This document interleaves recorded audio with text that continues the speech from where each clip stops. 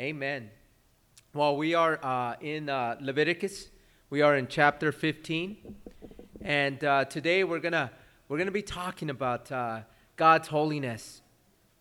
And one thing that we know that for us as Christians, when it comes to us as believers, we know that we can all approach God at any time. I think that sometimes we may lose sight of who God is because we have such an open door policy, right? There's nothing that separates us from the Lord. There's nothing that comes in between. And God tells us, to come to Him, to approach Him at any time. And it is because of God's grace that we can approach Him at any time. It is because of God's grace that we can come into His presence. And that is what is so amazing. But when we think about this, right, what happens, when we approach God? We know one thing, that every single one of us, right, we know that we're sinners. And we know that as we are in our flesh, when we are still in this body, we know that we still have sin, right? That there is still sin that we do and that we don't want to do, but we end up doing it. As sinners, can we still approach God? I think many of us know that answer, and if you don't know that answer, the answer is yes. We can all approach God at any time, even though we're in our sinful nature. And that is because of our faith in Christ. That is because He paid the penalty for our sins. There is nothing that separates us from God. That is what's so amazing. There is nothing that separates you or I from God. Anytime we come in prayer, anytime we're thinking about Him, we're in His presence. And actually, you know what? He comes to dwell in us when we receive Jesus. See, and that's what's so amazing about God, is that when He sees us, He sees the righteousness of Christ on us.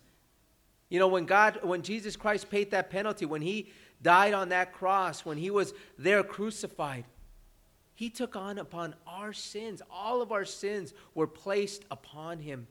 And He paid the penalty. And that's what gives us the right to stand before God. He did the work. He finished that work on the cross. I want to give you an illustration of this. Have you guys ever gone to a place where you could get in because of somebody that you know? I know I've been places and I'm with somebody that's pretty important, and, or I know somebody, and you know what, I'm able to get into these places, right, because of who I know. And see, and that's the same way it is with the Lord, right? We can get into heaven. We can stand in the presence of God because of who we know. But does God's nature change in any way because of our presence? Because we know that we're sinners, right? Does God's nature change in any way? The answer to that is no. There is no way that God's nature, that His holiness would ever change, even when we're in His presence. God is who He is, and He never changes. When it comes to people that we know, when it comes to friends, I have a friend, right? I have actually my boss, who used to be my boss there in my secular job. Him and I were best of buddies when we used to work at a place there in Alhambra. We used to work at a bank in Alhambra. And him and I were close, very close as friends. And when I went into BMW, as he was there first, and when he hired me, even though we were friends, he became my boss. And just because of our friendship, that didn't take away who his position was, who he was to me. And that's the same way it is with God. Even though God and us, even though we're friends, it doesn't take away who He is. He remains holy and He remains righteous, and He is God. When it comes to us, and I want to talk about this because, as I mentioned earlier, sometimes our friendship with God, sometimes we forget and we lose sight of who He is. And because we are friends, it doesn't take away the fact that he is God and how we are to look at him and how we are to approach him. We must always regard God as holy. He must be holy, and he is holy, and he must be regarded that way. Have you ever heard people say, and I just heard this a few days ago, I have a bone to pick with God? We hear that, don't we, at times? It's that people are annoyed with God because of things that are happening, and it's not even God's fault, right? A lot of it has been caused by our sin, right? And people get angry at God, and they get annoyed at God, and they say, you know what, I have a bone to pick with him. They're disappointed at what life has dished out, and they blame it. They blame God for it. See, what happens there is that they forget to regard God as holy. They forget to regard God for who he is. See, they begin to look at God as God is anyone that's common, anyone like you and I. See, and God is nowhere close to what you and I are. See, he's holy and he's righteous, and there's no way that he is in any way similar to us and to our nature.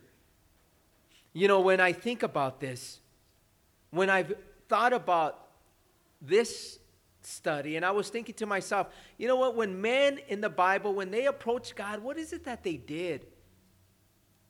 And I think many of us have heard of these men that have approached God, and they've seen God in his throne room, right? As Nancy sang that song, I can only imagine, how are we going to be when we're in his presence?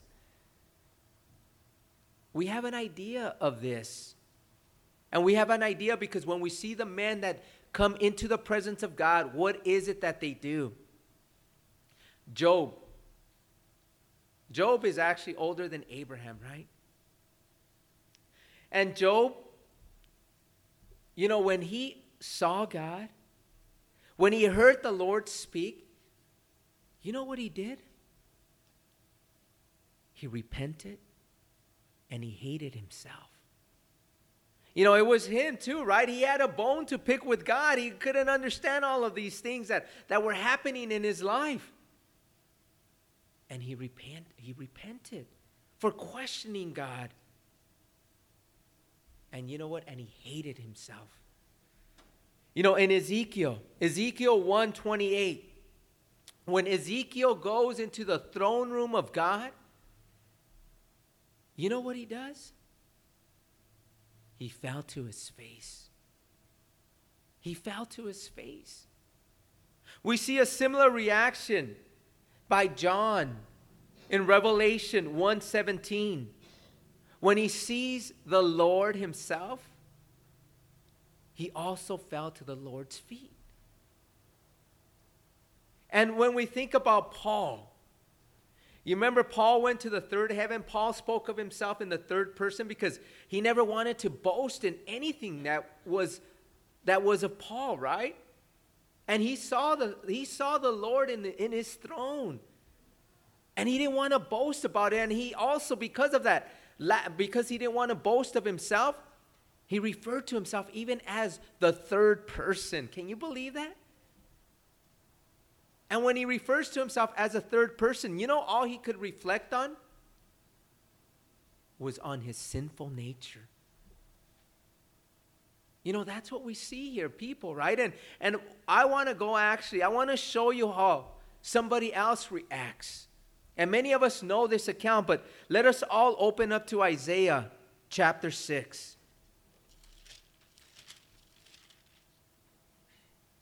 In Isaiah chapter 6, we're going to go over the first 5 verses. And why don't I begin to read them to you? In Isaiah chapter 6, the first 5 verses, Isaiah sees the vision of the Lord. He sees the Lord in his throne room. And we're going to talk about this. Let's begin to read in verse 1. It says, "In the year that King Uzziah died, I saw the Lord sitting on a throne, high and lifted up. And the train of his robe filled the temple. Above it stood seraphim. Each one had 6 wings. With 2 he covered his face. With 2 he covered his feet. And with 2 he flew. And one cried to another and said, Holy, holy, holy is the Lord of hosts. The whole earth is full of his glory. And the posts of the door were shaken by the voice of him who cried out. And the house was filled with smoke. So I said, Woe is me, for I am undone, because I am a man of unclean lips, and I dwell in the midst of a people of unclean lips. For my eyes have seen the King, the Lord of hosts. Let's keep reading in verse 6. It says, Then one of the seraphim flew to me, having in his hand a live coal which he had taken with the thongs from the altar. And he touched my mouth with it and said, Behold, this has touched your lips. Your iniquity is taken away and your sin purged. So as we go through this, right, as we see there in verse 1, we see that God has revealed himself. The Lord has revealed himself to Isaiah. You know, he's revealed his throne room to Isaiah. And somehow, we don't know how this happened, but Isaiah went into this spiritual realm. He was out of his physical realm, because in the physical, this is what you and I see, right? We are in the physical realm. You see me, I see you. You're sitting on a chair. You know, you see everything around us. This is the physical realm. But somehow Isaiah was taken into the spiritual realm. He is actually in heaven's throne room. Isn't that amazing? He's in the throne room of heaven. And what's the first thing that he sees? He sees the train of his robe that filled the temple. He saw the Lord on the throne, and his train, his robe, the train of his robe filled the temple. Imagine this sight. I mean, it must have been just an amazing sight, something just that was just beyond, I mean, what he had ever seen. And then verse 2, it tells us that he sees seraphim angels. He sees them around the throne. And as he sees them, he sees that they're covering what? Their faces, their feet, and with the wings they're flying. So with the wings they're covering their face and their feet, and they're flying. And as we see there, they're crying out to one another, right? And what are they saying as they're crying out? Holy, holy, holy. What does this mean? Holy, holy, holy. You know, as we think about this, right? When you repeat something, it expresses, you know, what you're saying, right? I mean, if you say it 3 times, it's expressing completeness. So what these angels are expressing is completeness, right? They're expressing the complete holiness of God. And as we think about this, right? He says it 3 times. And as he repeats, as these seraphim angels are repeating it 3 times, guess who they're worshiping? The Holy Father, the Holy Son, and the Holy Spirit. This is exactly what is going on here, right? It speaks of the triune God. And as we keep seeing this, right? As the angels cried to one another, the posts of the door were shaken. The doors of the temple were shaken. And they were shaking as what? As they were crying out, right? As the angels were crying out, the post, the temple was shaken. And also it was filled with smoke. What could this smoke possibly be? Remember the cloud of glory? It's possible that this would have been what? The cloud of glory, right? The cloud that covered there, the throne room of God. The glory of God's presence was there. See, as this is showing us, God's power, God's presence, God's glory. And so what does Isaiah say? As he sees this, right? What is it that Isaiah says? He says, you know what? Woe is me. At the presence of the Lord, he says, woe is me. When somebody says woe, what are they trying to say? They're acknowledging that, man, that, you know what? That there's judgment coming, that something's coming to me, right?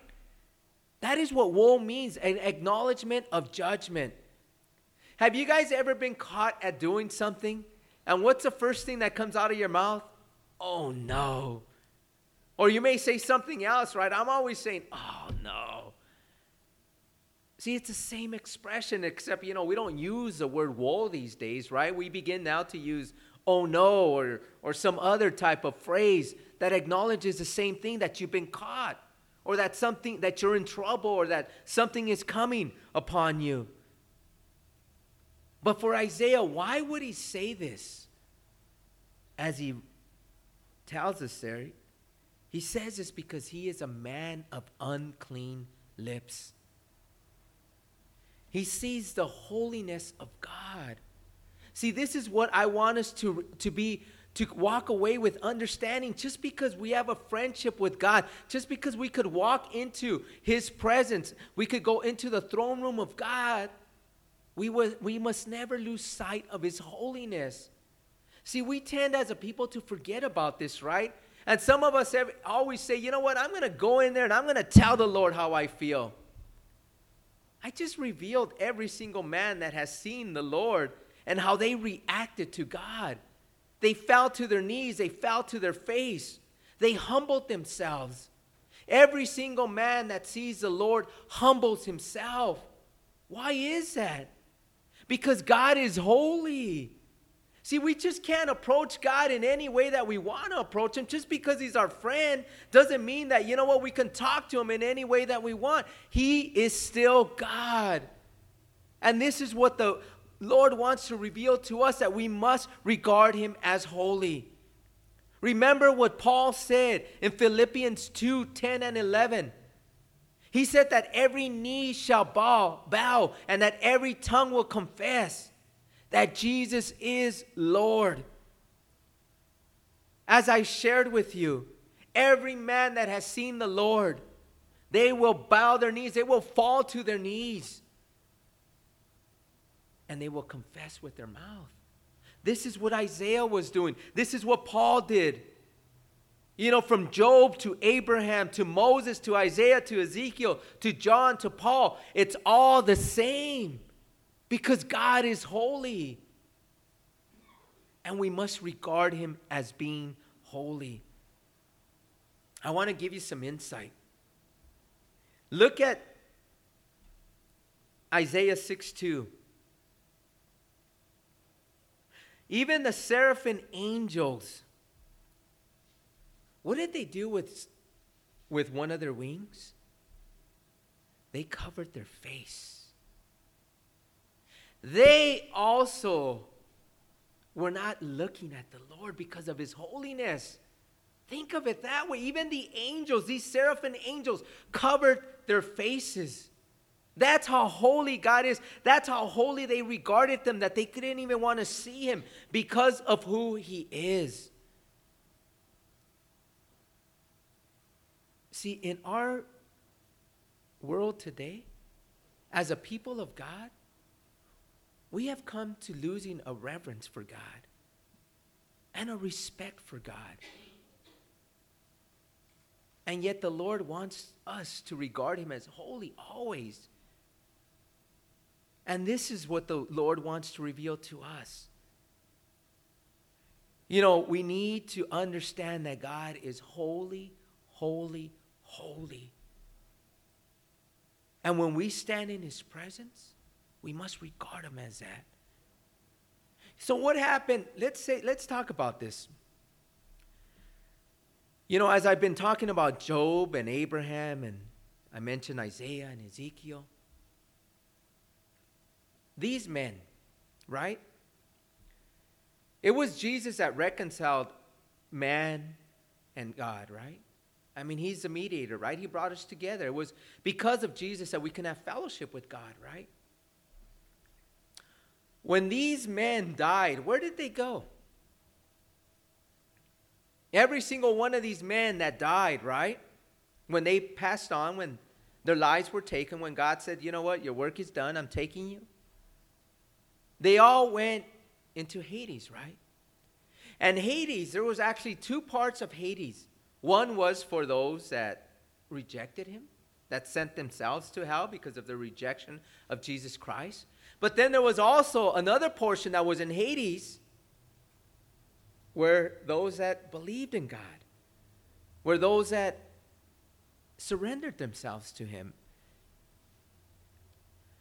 See, what happened to these people is that before the Lord was crucified, he hadn't reconciled man and God. It was when he was crucified, remember, he went down to get those captives and he brought them into the presence of God. They could only be in God's presence after Jesus was crucified. And that's what he did. He went down and he set the captives free. He went down and he got the Old Testament saints and he put them in the presence of God. Because their sins had not been washed. Their sins had not been cleansed. Their sins had not been paid for. It only happened after Jesus did it.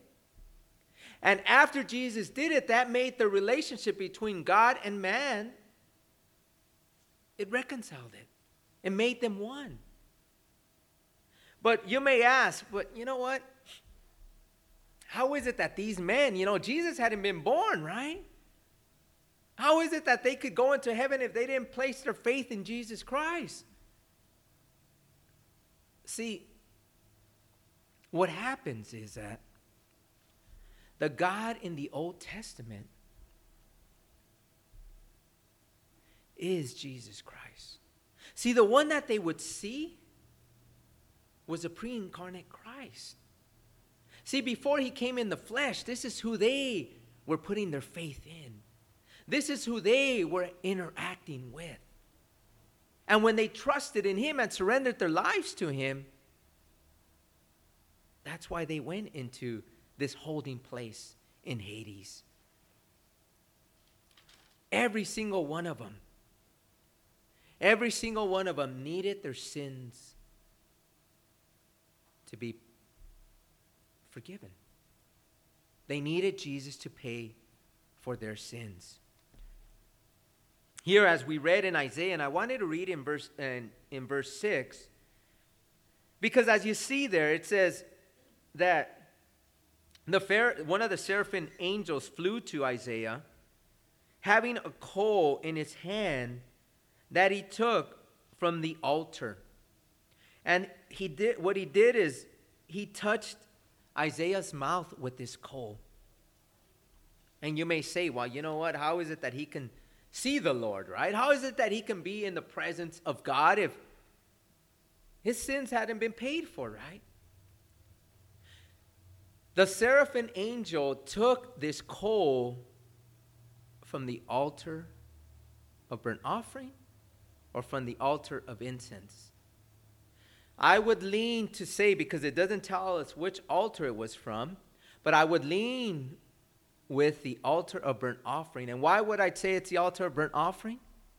Because the altar of burnt offering was given, was done, because that is where they sacrificed animals, right? Remember, in the altar of burnt offering, the altar was the one that was used to sacrifice animals, because the blood of the animals would cover their sins, I should say. And for him to stand in the presence, he took the coal from the altar and touched his lips. And because of that, as we see there, it says, your iniquity is taken away and your sin is purged. As we think about this, right, I only bring this up to you because today we're going to be talking about being ceremonially cleansed. Okay, and I'm going to explain that to you. You're probably thinking, what am I talking about?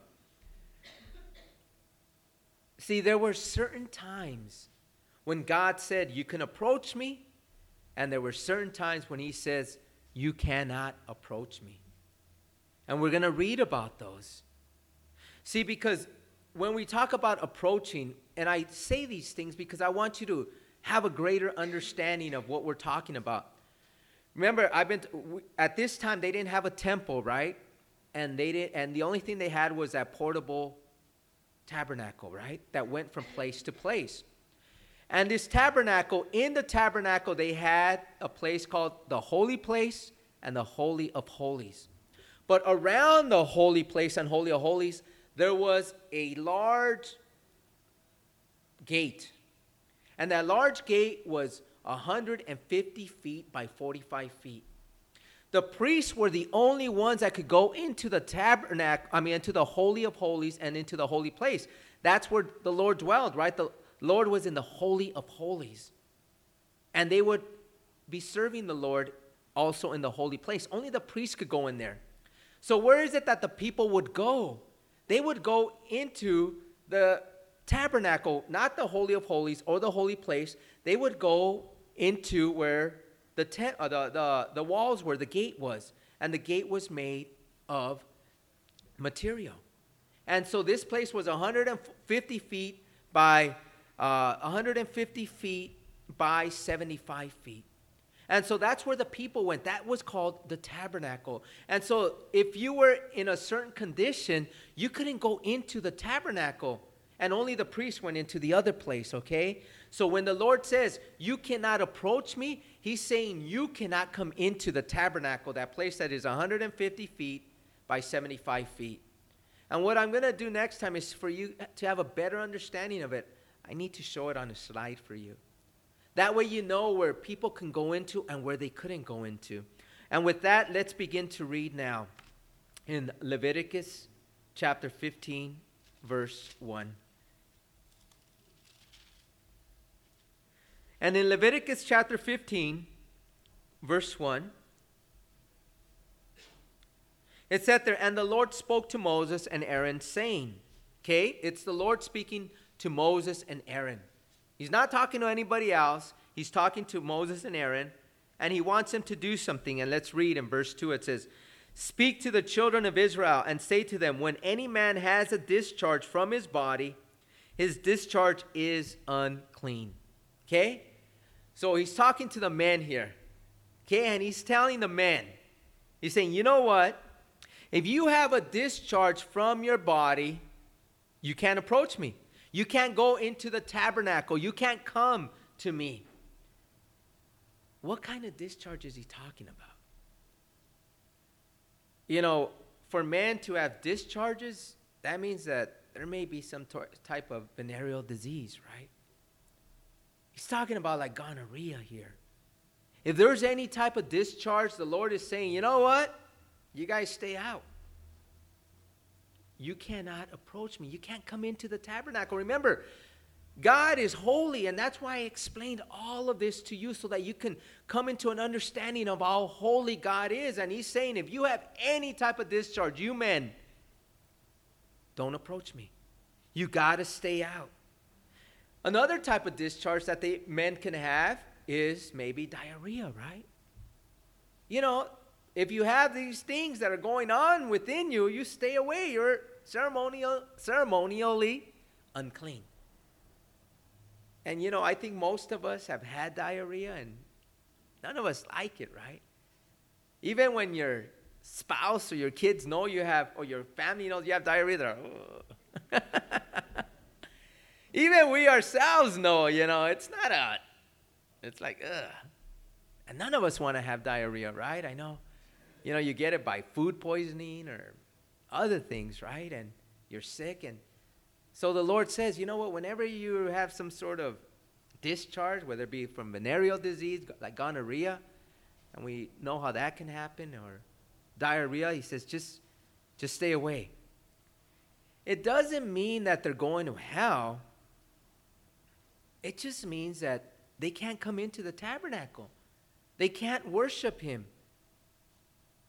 They can't come into this place because God is holy. And any bodily discharge would make you unclean.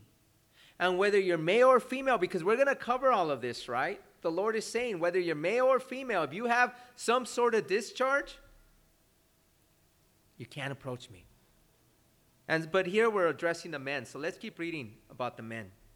It says in verse 3, it says, and this shall be his uncleanness in regard to his discharge, whether his body runs with his discharge or his body is stopped up by his discharge, it is his uncleanness. Every bed is unclean on which he who has the discharge lies, and everything on which he sits shall be unclean. And whoever touches his bed shall wash his clothes and bathe in water, and be unclean until evening. He who sits on anything on which he who has the discharge sat shall wash his clothes and bathe in water, and be unclean until evening. And he who touches the body of him who has discharge shall wash his clothes and bathe in water, and be unclean until evening. If he who has the discharge spits on him who is clean, then he shall wash his clothes and bathe in water, and be unclean until evening. Any saddle on which he who has the discharge rides shall be unclean. Whoever touches anything that has under him shall be unclean until evening. He who carries any of those things shall wash his clothes and bathe in water, and be unclean until evening. And whomever the one who has a discharge touches and has not rinsed his hands in water, he shall wash his clothes and bathe in water, and be unclean until evening. The vessel of earth that he who has a discharge touches shall be broken, and every vessel of wood shall be rinsed in water. So we see here, not only is the person that has the discharge unclean, but anything that he touches shall also be unclean. And you know what unclean means? It means that you have to separate yourself from everyone. Because no matter what, if you come in contact with somebody, guess what? You're transferring your uncleanness to these people. Imagine if someone spit and you have, somebody that's unclean, and someone happens to be walking by and he spits and it falls on him. This guy is saying, oh man, now I'm unclean. Now I can't go approach the Lord either. So that's why there was an isolation that needed to take place. Get out of here, right? If you're unclean, we don't want you around, because we want to approach the tabernacle. We want to go approach the Lord. And so you had to, if you came in contact, you had to wash your clothes. You had to wash yourself. You remained unclean until evening. He even said there, you know what? If he touches any clay vessels, you got to break those. Imagine. You got to break them. But if he touches any wooden vessels, those, you know what? You would wash those.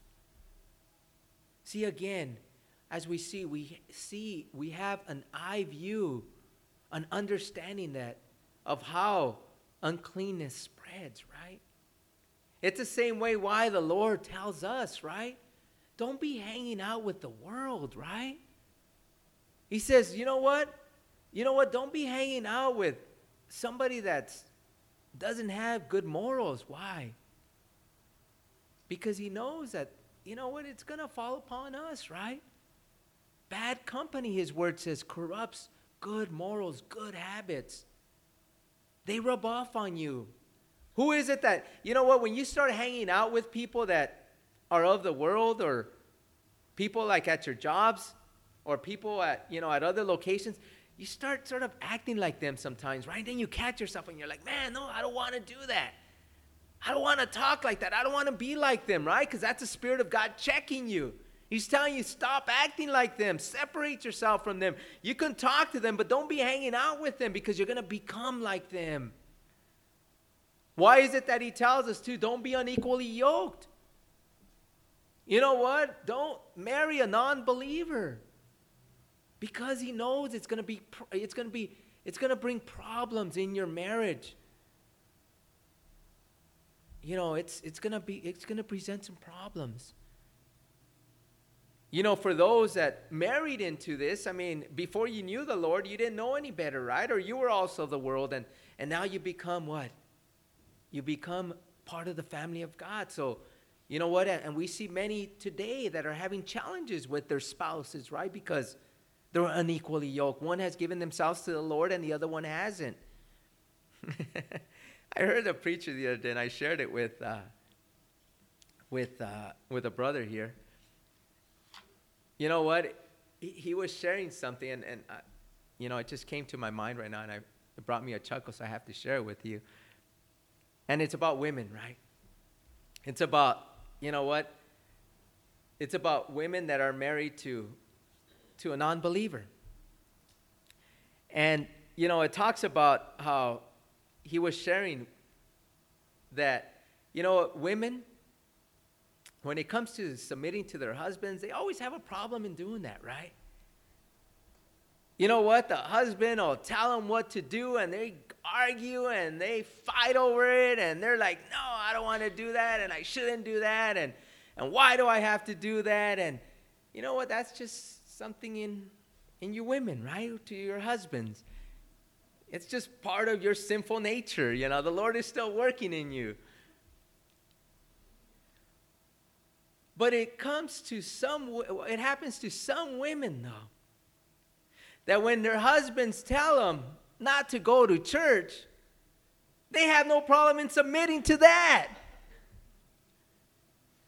You don't submit to them in anything else, but when it comes to church, some women are glad to submit. It doesn't make sense. But that's the way it is, right? But I'm glad there's many women here that, that have found a relationship with the Lord, and they keep coming. And we know that as they keep coming and they keep growing, that as 1 Peter says, that their husbands will come to the Lord because of their godly behavior, because of the changes that have happened in them. And we pray for them. But as we're talking here, it's just a reminder, but also the other thing, that why the Lord would want the pots and the clay pots and the wooden to be cleansed is, what? When people have infection, what happens? It spreads easily, doesn't it? And this is what the Lord was trying to avoid here too, is, break these things, wash them. So are they forever rejected? No, let's keep reading in verse 13. It says, and when he who has a discharge is cleansed of his discharge, then he shall count for himself 7 days for his cleansing. Wash his clothes and bathe his body in running water, then he shall be clean. On the 8th day he shall take for himself 2 turtle doves or 2 young pigeons, and come before the Lord to the door of the tabernacle of meeting, and give them to the priest. Then the priest shall offer them, the one as a sin offering and the other as a burnt offering. So the priest shall make atonement for him before the Lord because of his discharge. What's so awesome is that the Lord brings healing to our body, right? And many times we always go to thinking that, it's the doctors that have healed us, or it's medicine that have healed us. Ultimately, it's the Lord, right? And the Lord, through his grace and through his amazing work, he brings healing to people. And those men that have these discharges, when they're healed, they go through the rite of purification. And what is that? As we see there, he first has to what? He first has to wait a week, right? After he's been healed, he still has to wait a week. He's still separated from others, right? To make sure that he's healed, right? He washes his clothes and he washes himself. But it says here, on the 8th day, he can make atonement for himself. And let's see if you all have a good memory. What does the number 8 mean? New beginning. As a reminder, the number 8 symbolizes new beginning. So on the 8th day, he says, you know what? It's time to make atonement for you. And so he presents a less expensive offering, a less expensive sacrifice, because we know that the leper, he had to bring lambs, right? And as we know that he was separated, but we see here that, the offering for this discharge is of less degree. So he brings less expensive animals, which are 2 turtle doves or 2 young pigeons.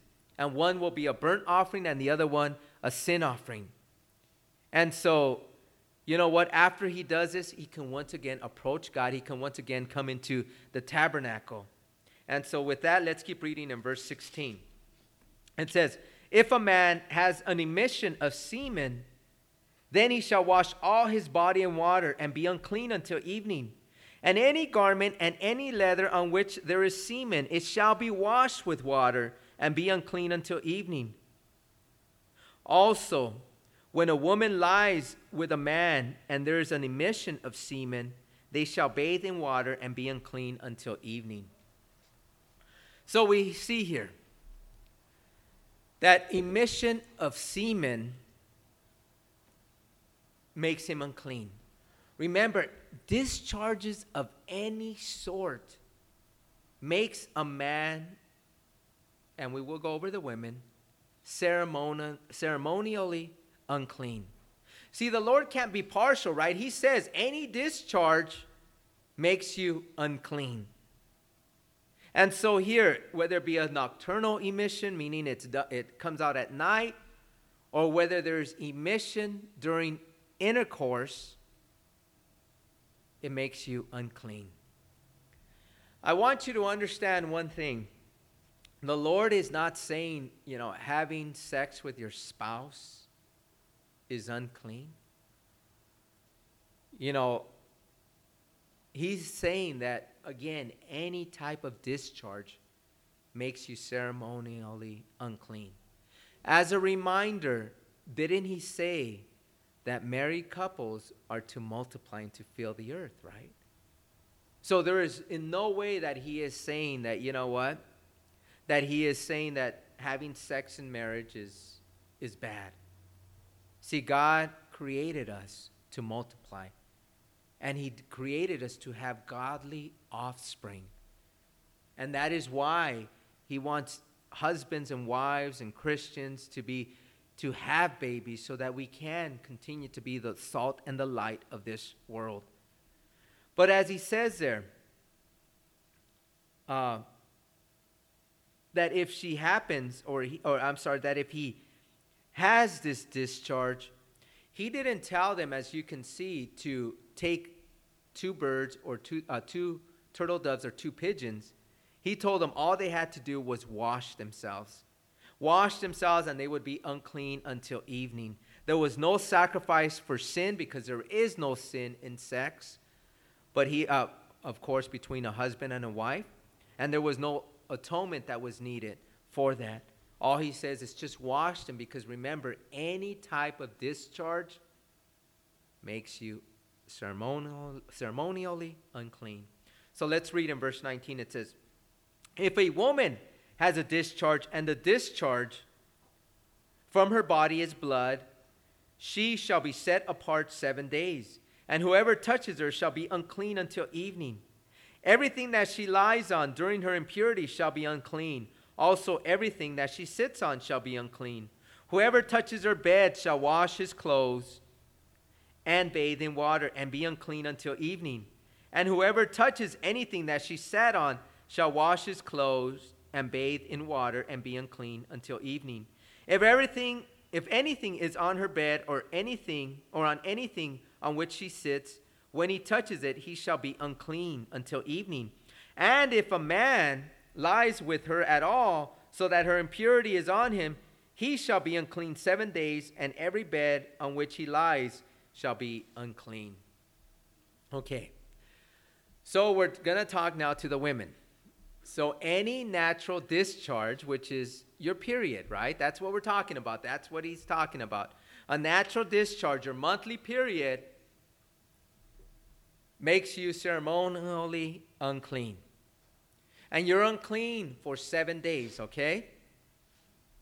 So, during this time, you had to be careful where you slept, right? You had to be careful where you sat. You had to be careful what you touched, because whatever you touched, whatever you slept on, if someone else touched it It made them also unclean, right? That means that you have to be separated from everybody, right? You have to be sort of taken away from everybody so that you don't cause anyone else to be unclean. And so as we think about this, right, it's for 7 days. What is it that the Lord wants you to do during this time? He wants you to rest. Isn't that what's so awesome about the Lord? How many of you have these bad menstrual cycles, right? These bad periods, right? And as we know that they would have had them back then. And so this is a time for you to just rest on your own, be on your own, so that, you know what, your husbands don't have to, interact with you or force you to do some things, right? As we know that your husbands irritate you during these times. And so we see here that even if he had sex with you during this time, it would make him unclean. And if it makes him unclean, you know what happens? He has to be separated for 7 days. Him too, so he doesn't want to do this. And we know that's why these Jewish people, they were having babies left and right. Because they wouldn't, to wait during these 7 days. They were excited when their wife was off their period. And so when they were off their period, they would be with them and they would have what? Babies. So as we see here, God has a purpose for everything. And as we see here, God is awesome because during this period, he wants you to be what? To be resting. Let's keep reading. As we're in verse 25, it says, if a woman has a discharge of blood for many days, other than at the time of her customary impurity, or if it runs beyond her usual time of impurity, all the days of her unclean discharge shall be as the days of her customary impurity. She shall be unclean. Every bed on which she lies all the days of her discharge shall be to her as a bed of her impurity, and whatever she sits on shall be unclean, as the uncleanness of her impurity. Whoever touches those things shall be unclean. He shall wash his clothes and bathe in water and be unclean until evening. But if she is cleansed of her discharge, then she shall count for herself 7 days, and after that she shall be clean. And on the 8th day she shall take for herself 2 turtle doves or 2 young pigeons, and bring them to the priest, to the door of the tabernacle of meeting. Then the priest shall offer the one as a sin offering and the other as a burnt offering. And the priest shall make atonement for her before the Lord for the discharge of her uncleanness. Now these are unnatural discharges, right? This is like a hemorrhaging that a woman can have. Okay, we know that there's some women that constantly bleed, right? I mean, this happens. This is something that happens, and we know that it is physically painful, but at this time for a Jewish woman, it would be spiritually terrible. Again, it doesn't make her, it doesn't condemn her, but she just couldn't go into the tabernacle because she was ceremonially unclean. And so we do know of this because it happened also in the Bible, right? Do you remember the woman that had a hemorrhaging? She was always bleeding for 12. Well, let's go there. In Mark chapter 5. In Mark chapter 5, we know of a woman that had a hemorrhaging. And this hemorrhaging happened for 12 years. In other words, she was bleeding for 12 years. Imagine how painful that would have been. And, it's not a good thing. So we see here in verse 25 of chapter 5 that it says, now a certain woman had a flow of blood for 12 years. So she was hemorrhaging for 12 years and had suffered, in other words, much sorrow, many things from many physicians. So in other words, she went to many doctors and no one was able to bring healing upon her. And then it says, and she had spent all that she had and was no better, but rather grew worse. So in other words, she spent all the money that she had, every dime that she saved up, she spent it on trying to get better. But in verse 27, when she heard about Jesus, she came behind him in the crowd and touched his garment. For she said, if only I may touch his clothes, I shall be made well. Immediately, the fountain of her blood was dried up, and she felt in her body that she was healed of the affliction.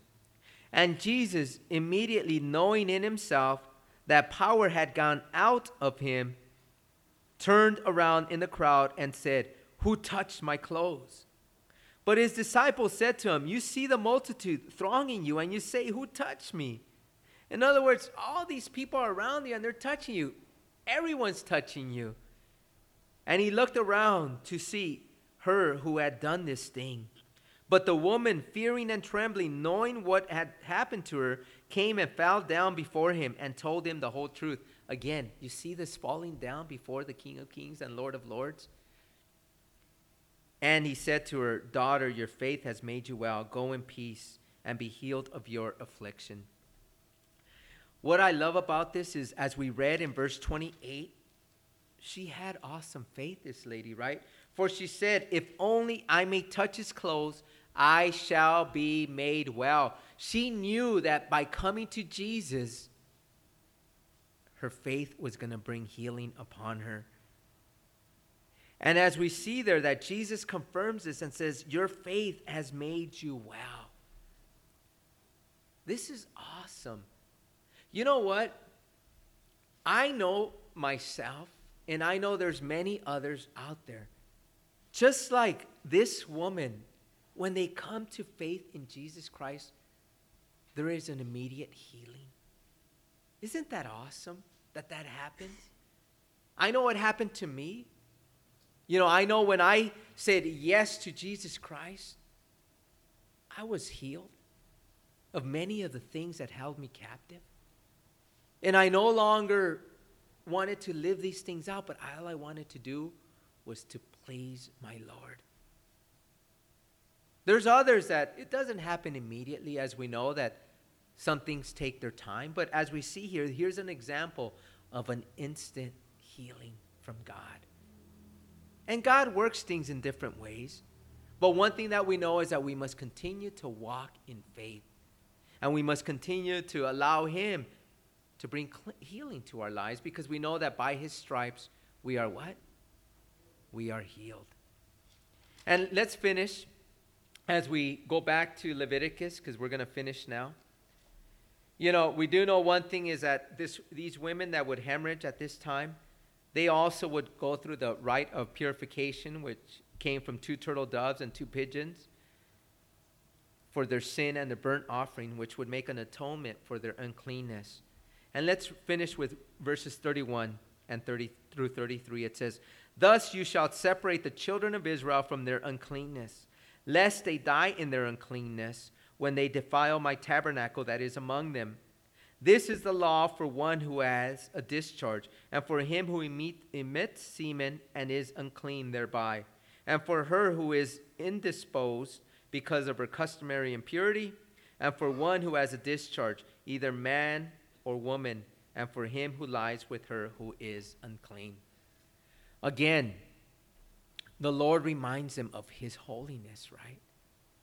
And what he's saying is, you know what? During the time of discharge, you guys are unclean. You know what? You can't approach me in the tabernacle because I am holy and you must regard me as holy, and your discharges have made you unclean. For us as Christians, isn't it awesome that we have been born during the outpouring of his grace? For us that have surrendered ourselves to Jesus Christ, as I began earlier, we can approach God at any time, in any way, in any fashion. Whether we have a discharge, whether we don't. See, we have that access. because we have been cleansed by the blood of Jesus. And because of this blood, because of what Jesus Christ has done on the cross, we can approach God at any time, in any condition. But one thing that we never want to forget is that God is holy. This is his message today. Never to look at him as common. Never to say, you know what, I got a bone to pick with you, God.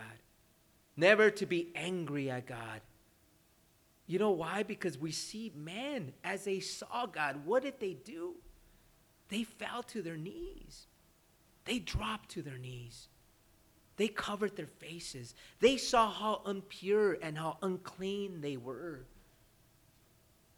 See, if we regard God as holy, if we come to that place of understanding that he is holy, then we will also desire to be as he is, won't we? See, if you look at God as being common and you lose sight of who he is, that he is God, then you know what? Then you're also going to live your life as one of sin, right? You're going to be like, well, you know what? It doesn't really matter. Because if my view of God is being like any other man, then I could be like any other man. But if you look at God as being holy, then you will also live lives of holiness because you want to please him. And I'm going to finish with one final verse if we go to 1 Peter. In 1 Peter chapter 1, and I apologize, I know many of you closed your Bibles, but I want you to walk away with this final scripture. In verse 13 of chapter 1 of 1 Peter, it says, "Therefore gird up the loins of your mind, be sober, and rest your hope fully upon the grace that is to be brought to you at the revelation of Jesus Christ. As obedient children, not conforming yourselves to the former lust, as in your ignorance, but as he who called you is holy, you also be holy in all your conduct. Because it is written, be holy, for I am holy." See, this is what God wants from us. If we look at him as being holy, we will also live lives of holiness. The problem is, as I mentioned before, that people have lost sight of who God is. People have lost sight on the fact that he is holy and that he desires in us the same as he is. And you know what's so amazing? As I keep sharing with you, that's why he has given you his Holy Spirit to help you, to empower you, to equip you, to live a life of holiness. Because without his Holy Spirit, we could not live these holy lives. He knows that we are weak, that our flesh is weak, but his Spirit is strong. And if we rest in his Spirit, and if you yield to the Spirit of God, you will live lives that are pleasing to the Master, to our Lord. And with that, we will close. Lord Jesus, we do want to thank you, Lord, for a reminder to all of us today, Lord, to regard you as holy, as you told us in Leviticus 10, chapter 10, verse 3, to regard you as holy, for you are holy. As we approach you, Lord, we must regard you as holy because you are. And if you are holy, your desires for us to be the same. Lord, I thank you for your glorious word, Lord. I thank you for the revelation of your word to us all, including myself. And I thank you, Lord Jesus, that you want to hold nothing back from us, Lord. Your desire is that we would know everything about you. Let us walk away from this place knowing and understanding that you are holy, Lord. Knowing and understanding, Lord, that you want us to be as you are. If there are any here that have lost sight of God's holiness, if there are any here that have looked at God as common, and you want to make things right with him because your desire is to live a life that is pleasing to him, now is that time to make things right with him. If you want to do this, I ask that you would just raise your hand and we will pray for you. Amen, amen, amen, amen, amen, amen. Lord, you saw these hands that went up, Lord. Their desire, Lord, is to have a reverence for you. To know that you are righteous and holy, Lord. Because we know in return we will also live that way. You are not common, you are not man, but you are God. You are the first and the last. You are the great I am. Lord, we love you, Lord. We thank you, Lord. Empower them by your Spirit. Reveal these things by your Spirit. Check them, Lord, when they lose sight of your holiness, Lord. Convict them, Lord. Convict us all, Lord. Lord, we just want to tell you that we love you. We praise you. We thank you, Lord. Be glorified in and through our lives, Lord. We just saw today, Lord, through the scriptures, how glorious you are, Lord. As Isaiah went into your throne room, even the temple shook, Lord. Even the angels covered their eyes, Lord, because you are holy, Lord. Lord Jesus, we love you, Lord. We praise you. We ask this in Jesus' name. Amen. We could stand for the